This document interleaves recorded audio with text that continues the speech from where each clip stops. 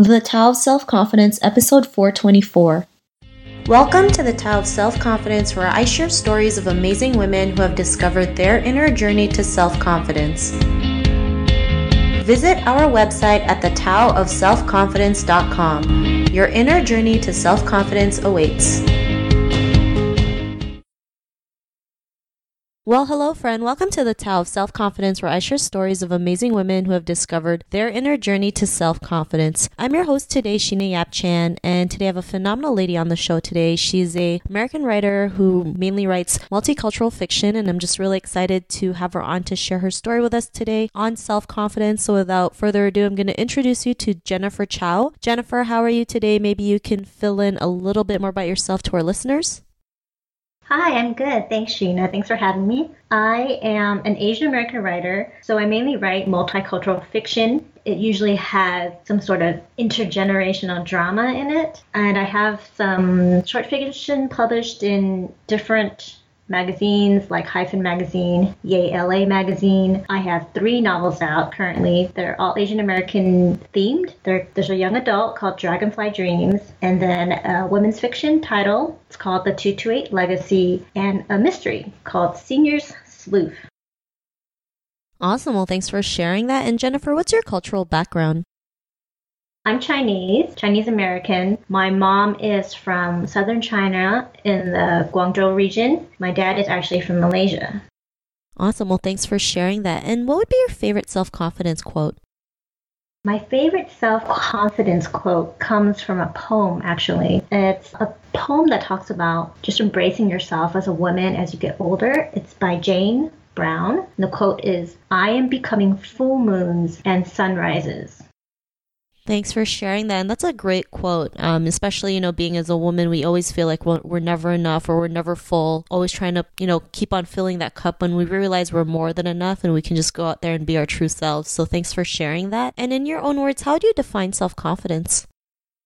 I think self-confidence has to do with really being fully aware of who you are. So for me, just being aware of who I am, how unique I am, and that means both my strengths and my weaknesses. It's about seeing the full picture of me and just embracing who I am, the way I am. And I think there's also the sense of delighting in myself and just relishing my identity and not being pushed around by other people's opinions of me.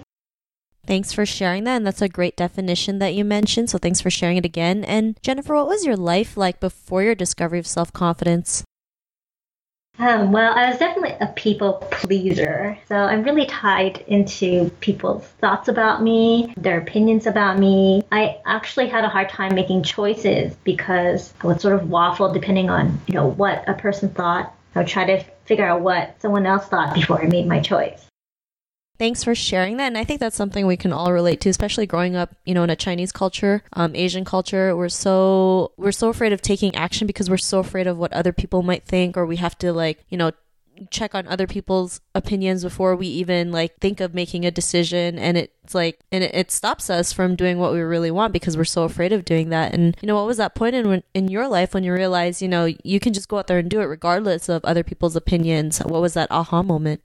I think I actually had 2 aha moments. So one was when I was a teen and I was facing sort of the pressure you mentioned about just this growing up in the Asian or the Chinese culture of needing to be almost perfect. And I think I felt that stress of I needed to be perfect. I had to be the perfect daughter and, listen and do everything my parents said. And then I had to be the perfect sister and the perfect student, right? And I think that I had to really reach that bottom and realize that I couldn't be everything, that it was stressing me out too much, and sort of get to the bottom before I realized, you know what?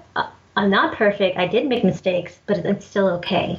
I can thrive through this and thrive. And then the second point, I feel like that was an aha moment was later on in my life. So my background actually is on geriatric social work. So I studied social work and I did that for a few years where I worked with older adults, but I really want to write. And growing up, I know that my parents weren't really supportive of that. right? Because growing up, especially with immigrant parents, they really wanted me to do something that was more stable.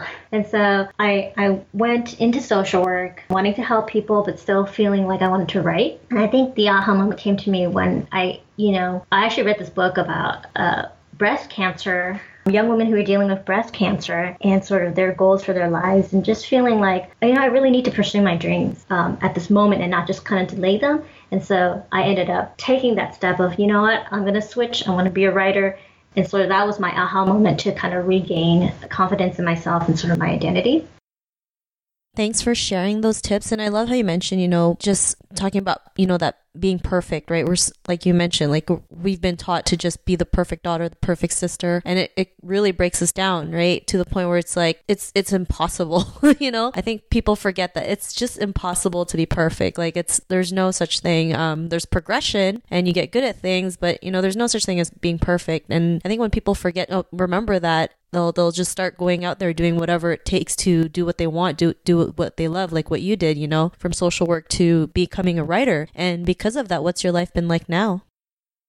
Oh yeah, I was going to mention this part too, but it's been amazing as a writer because I feel like I'm more fulfilled, right? I feel like that part of me that wasn't there before has come to completion. And so I think now I'm feeling like a sense of freedom. I guess the way I compare it is, when I was a kid, I remember going to department stores and they would have the music playing in the loudspeakers and I would be dancing in the aisles and, dancing to the songs. And I do remember one day my dad saying, wait, you can't do that. That's not mature and that's not kind of the way you should act. And I feel like kind of coming back to the writing is sort of reclaiming that childhood freedom, the ability to dance in the aisles and be creative and be expressive. Thanks for sharing that. And Jennifer, if our listeners were tuning into your episode and they're in a similar journey to self-confidence, what would be that one tip you would give to them? Oh, I was going to say I have a couple tips, actually.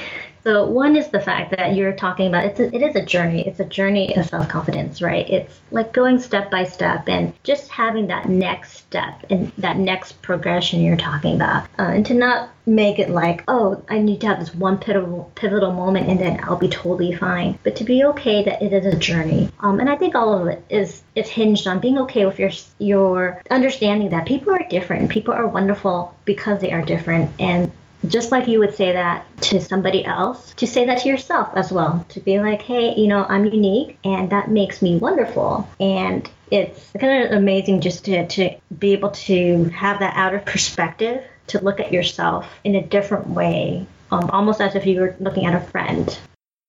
Thanks for sharing those great tips. And if our listeners wanted to get to know a little bit more about you and what you do or check out some of your writing, is there any links or social media profiles we can connect with?